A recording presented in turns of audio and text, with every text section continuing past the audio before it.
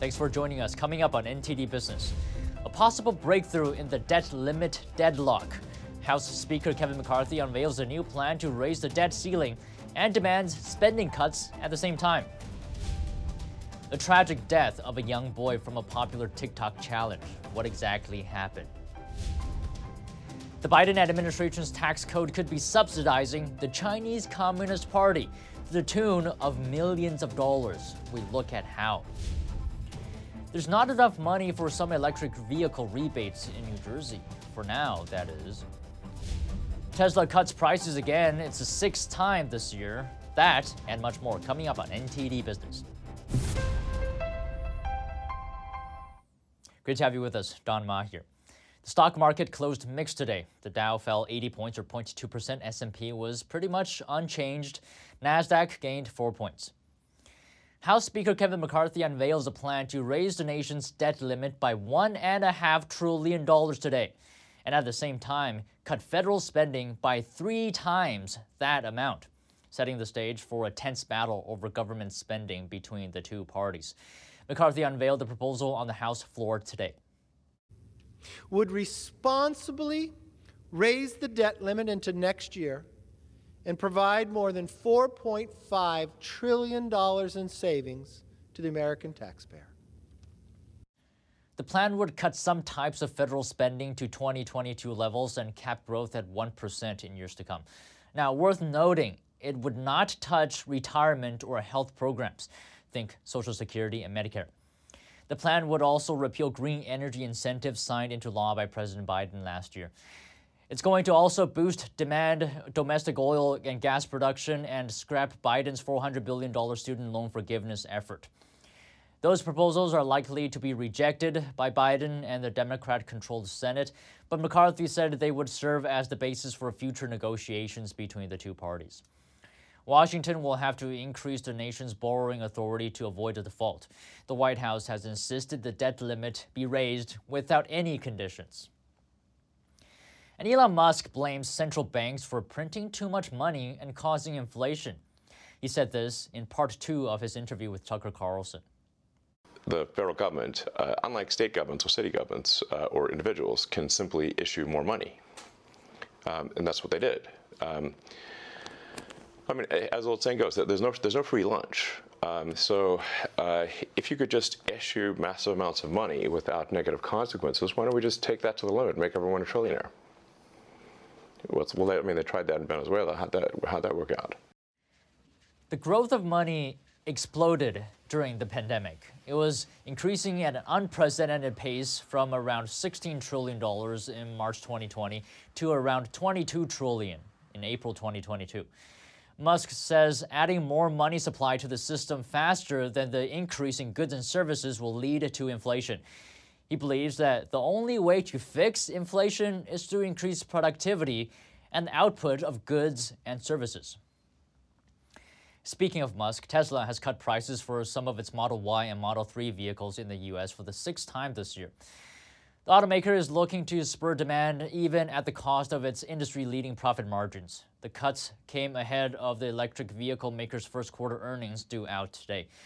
Tesla has cut the prices of its Model Y long-range and performance vehicles by $3,000 each. The price of the Model 3 rear-wheel drive dropped by $2,000. The company has cut the U.S. price for its base Model 3 by 11% so far this year. The price for its base Model Y has been slashed by 20%. The EV maker posted its biggest annual stock price drop in 2022. And the state of New Jersey has run out of EV incentive money. Temporarily, that is. NTD Sean Marshall has more. The state of New Jersey has had to pause an electric vehicle rebate program until July, simply because the demand is too high. They're running out of money.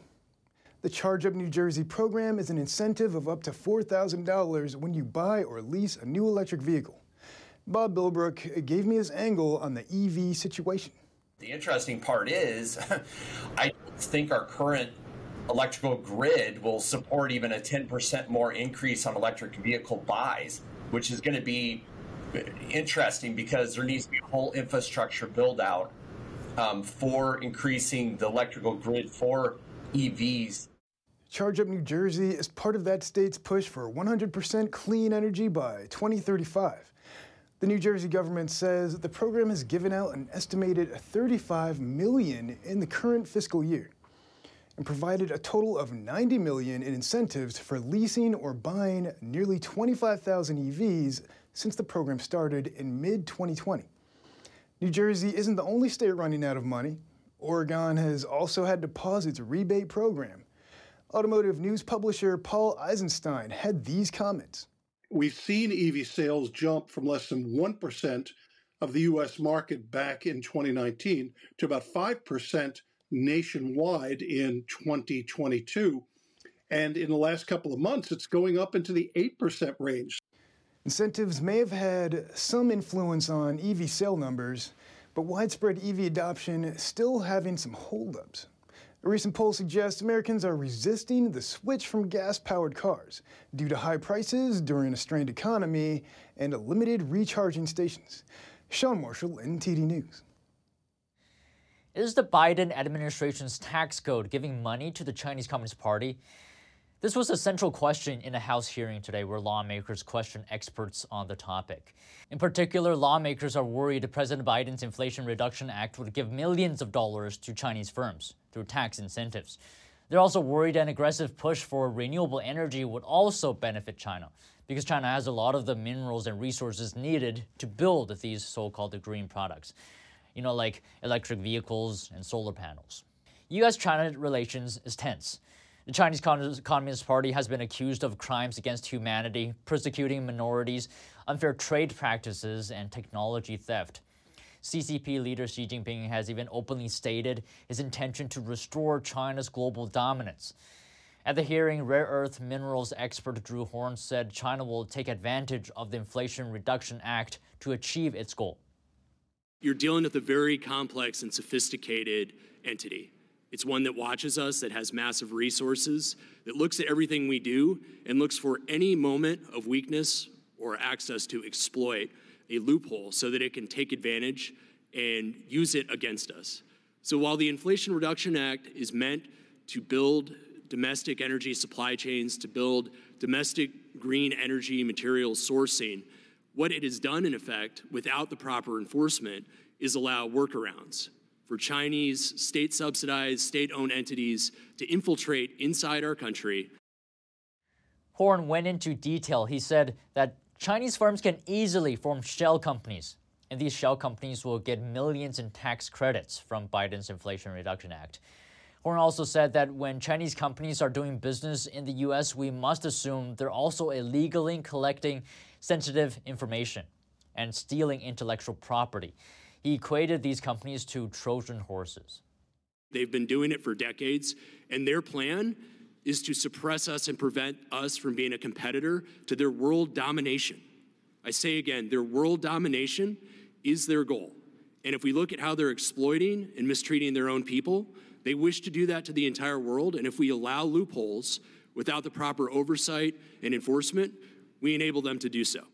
Aside from giving Chinese firms potentially millions of dollars, the Inflation Reduction Act also sets aside over $400 billion to increase renewable energy use. But like I said earlier, China plays a substantial role in the renewable energy supply chain.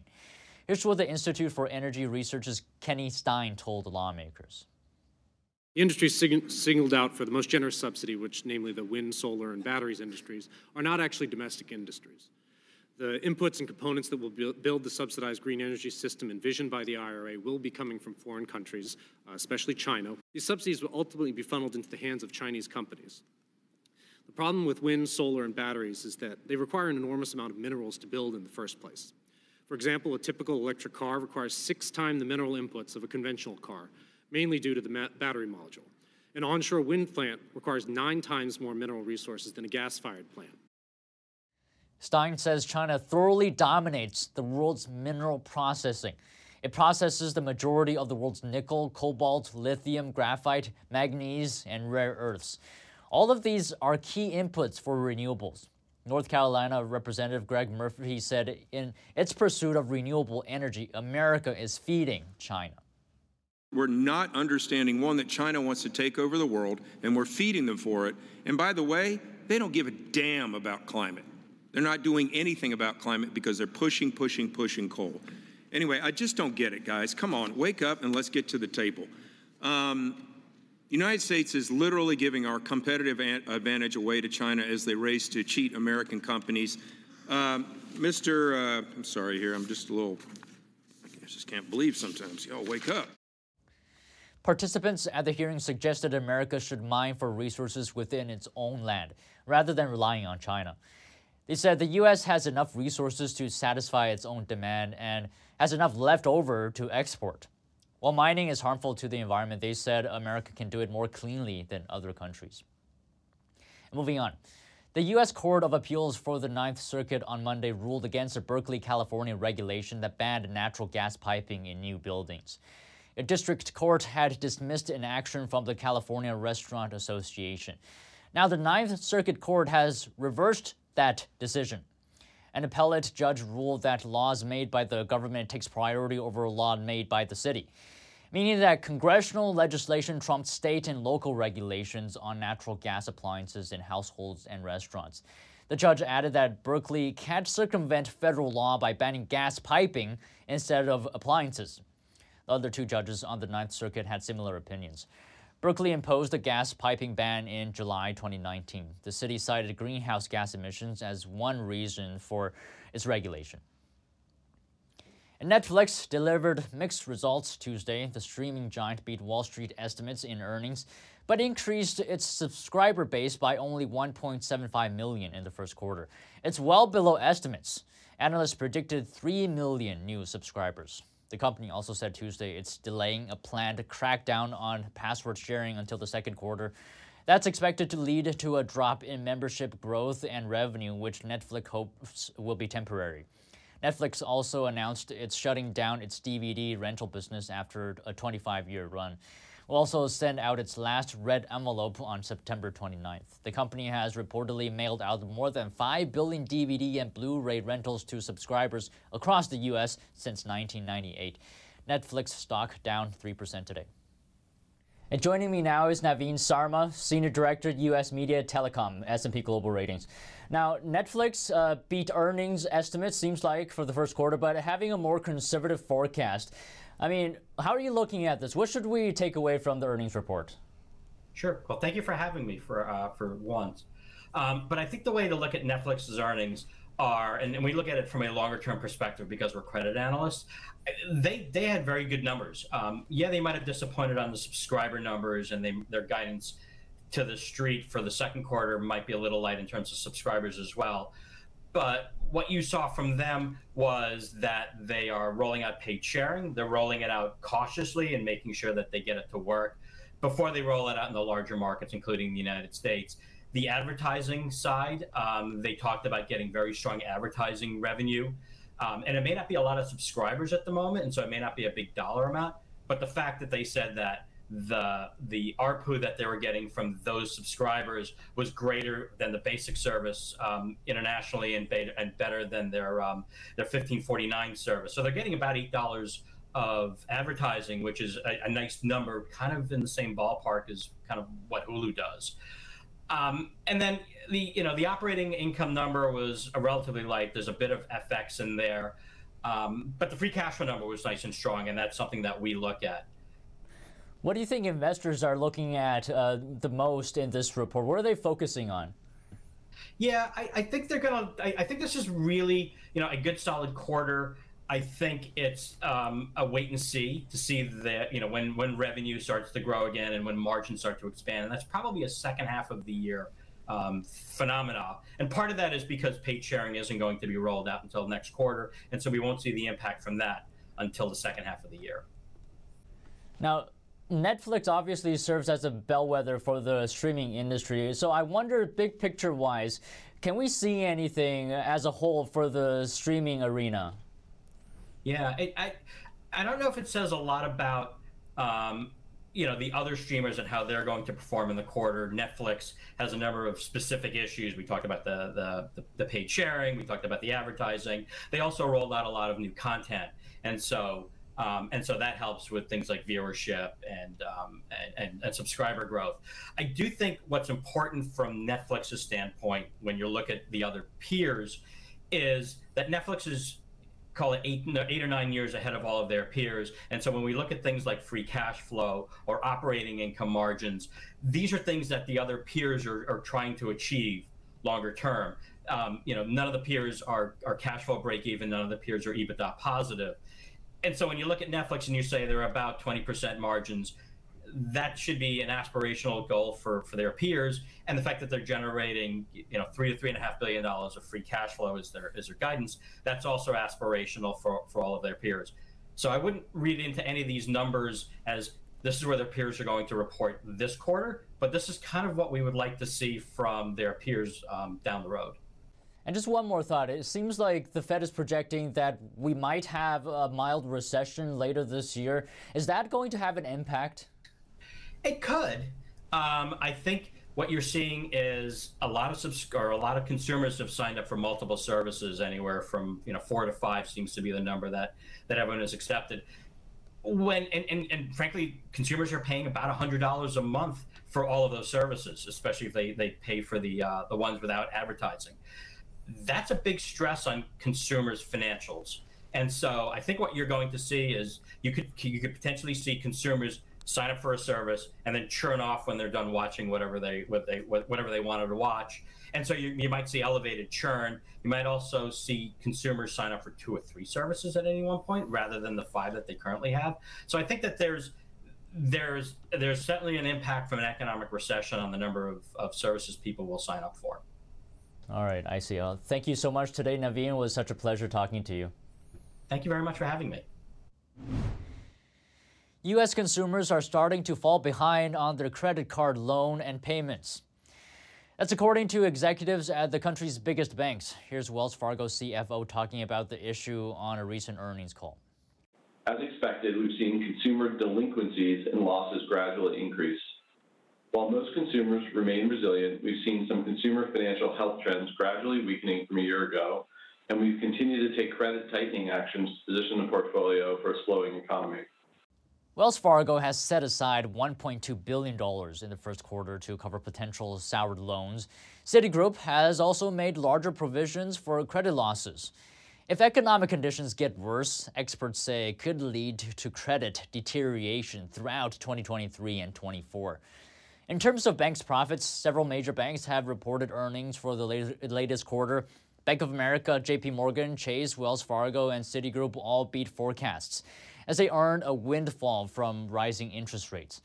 But industry chiefs warned that the strength would tail off this year as a recession looms and customer delinquencies climb. And we'll take a short break now, but if you have any news tips or feedback for the show, please email us at business@ntd.com. Still to come, another death from a TikTok challenge. A young boy took a dozen Benadryl pills at once. A photographer wins a major award for his AI-generated work, but turns it down to spark a debate over the use of AI in the industry. That and more coming up on NTD Business.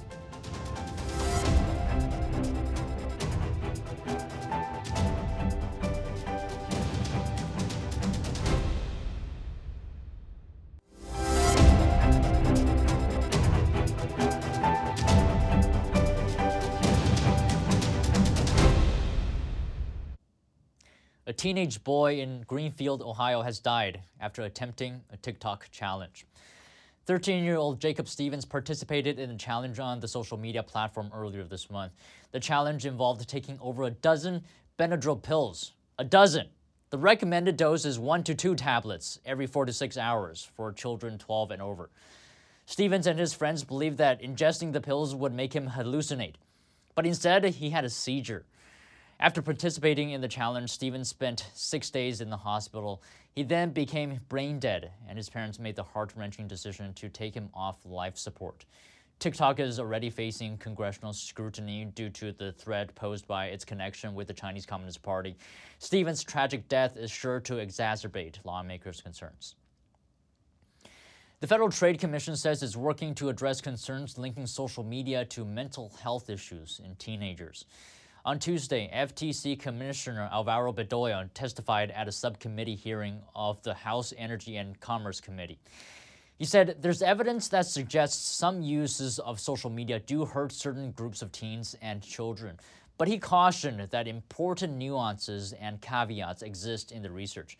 Bedoya announced the agency is actively working to hire in-house psychologists to look at these concerns. He also shared that the FTC has been consulting with public health officials and medical professionals to understand the available scientific evidence on the matter. A German photo media artist is making headlines. His AI-generated image won him a major photography award, but he turned down that prize on the award stage. Let's find out why. Boris Eldagsen created this picture using artificial intelligence. He ran a test by entering it to the Sony World Photography Awards. I wanted to see if competitions are prepared for AI images to be handed in, and they are not. In March, Eldagsen learned he is the winner in the open competition, creative category. He reached out to the award organizers and informed them about the nature of his image. It was promised that I get the questions soon. I was waiting for 20 days, nothing. And that was basically leading to the point where I said, I need to do something disruptive, something they cannot be silent about like they have been in the past. So he took to the award stage and refused the award. The awards organization responded that the jury knew the work was an AI image, but added that it stopped the conversation because Eldagsen deliberately misled them. But for Eldagsen, the award missed an important beat. It neither confirmed that AI creations could win, nor rejected them. It's very important that they are aware that there will be more and more AI-generated images in photo competitions, and it should not be mixed up. It's two different things. They look the same, but they shouldn't be in the same category. Eldagsen says what AI brings to humanity is unpredictable, even unstoppable.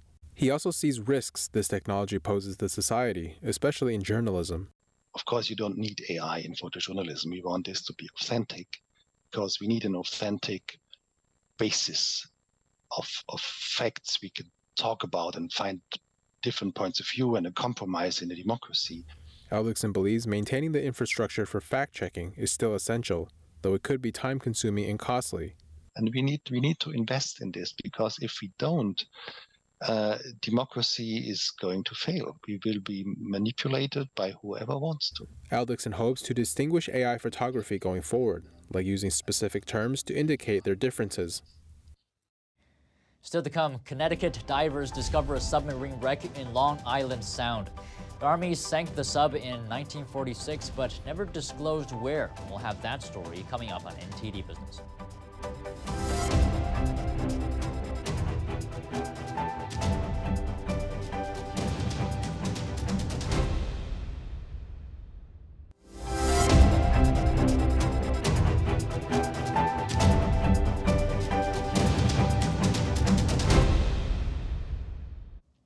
Welcome back.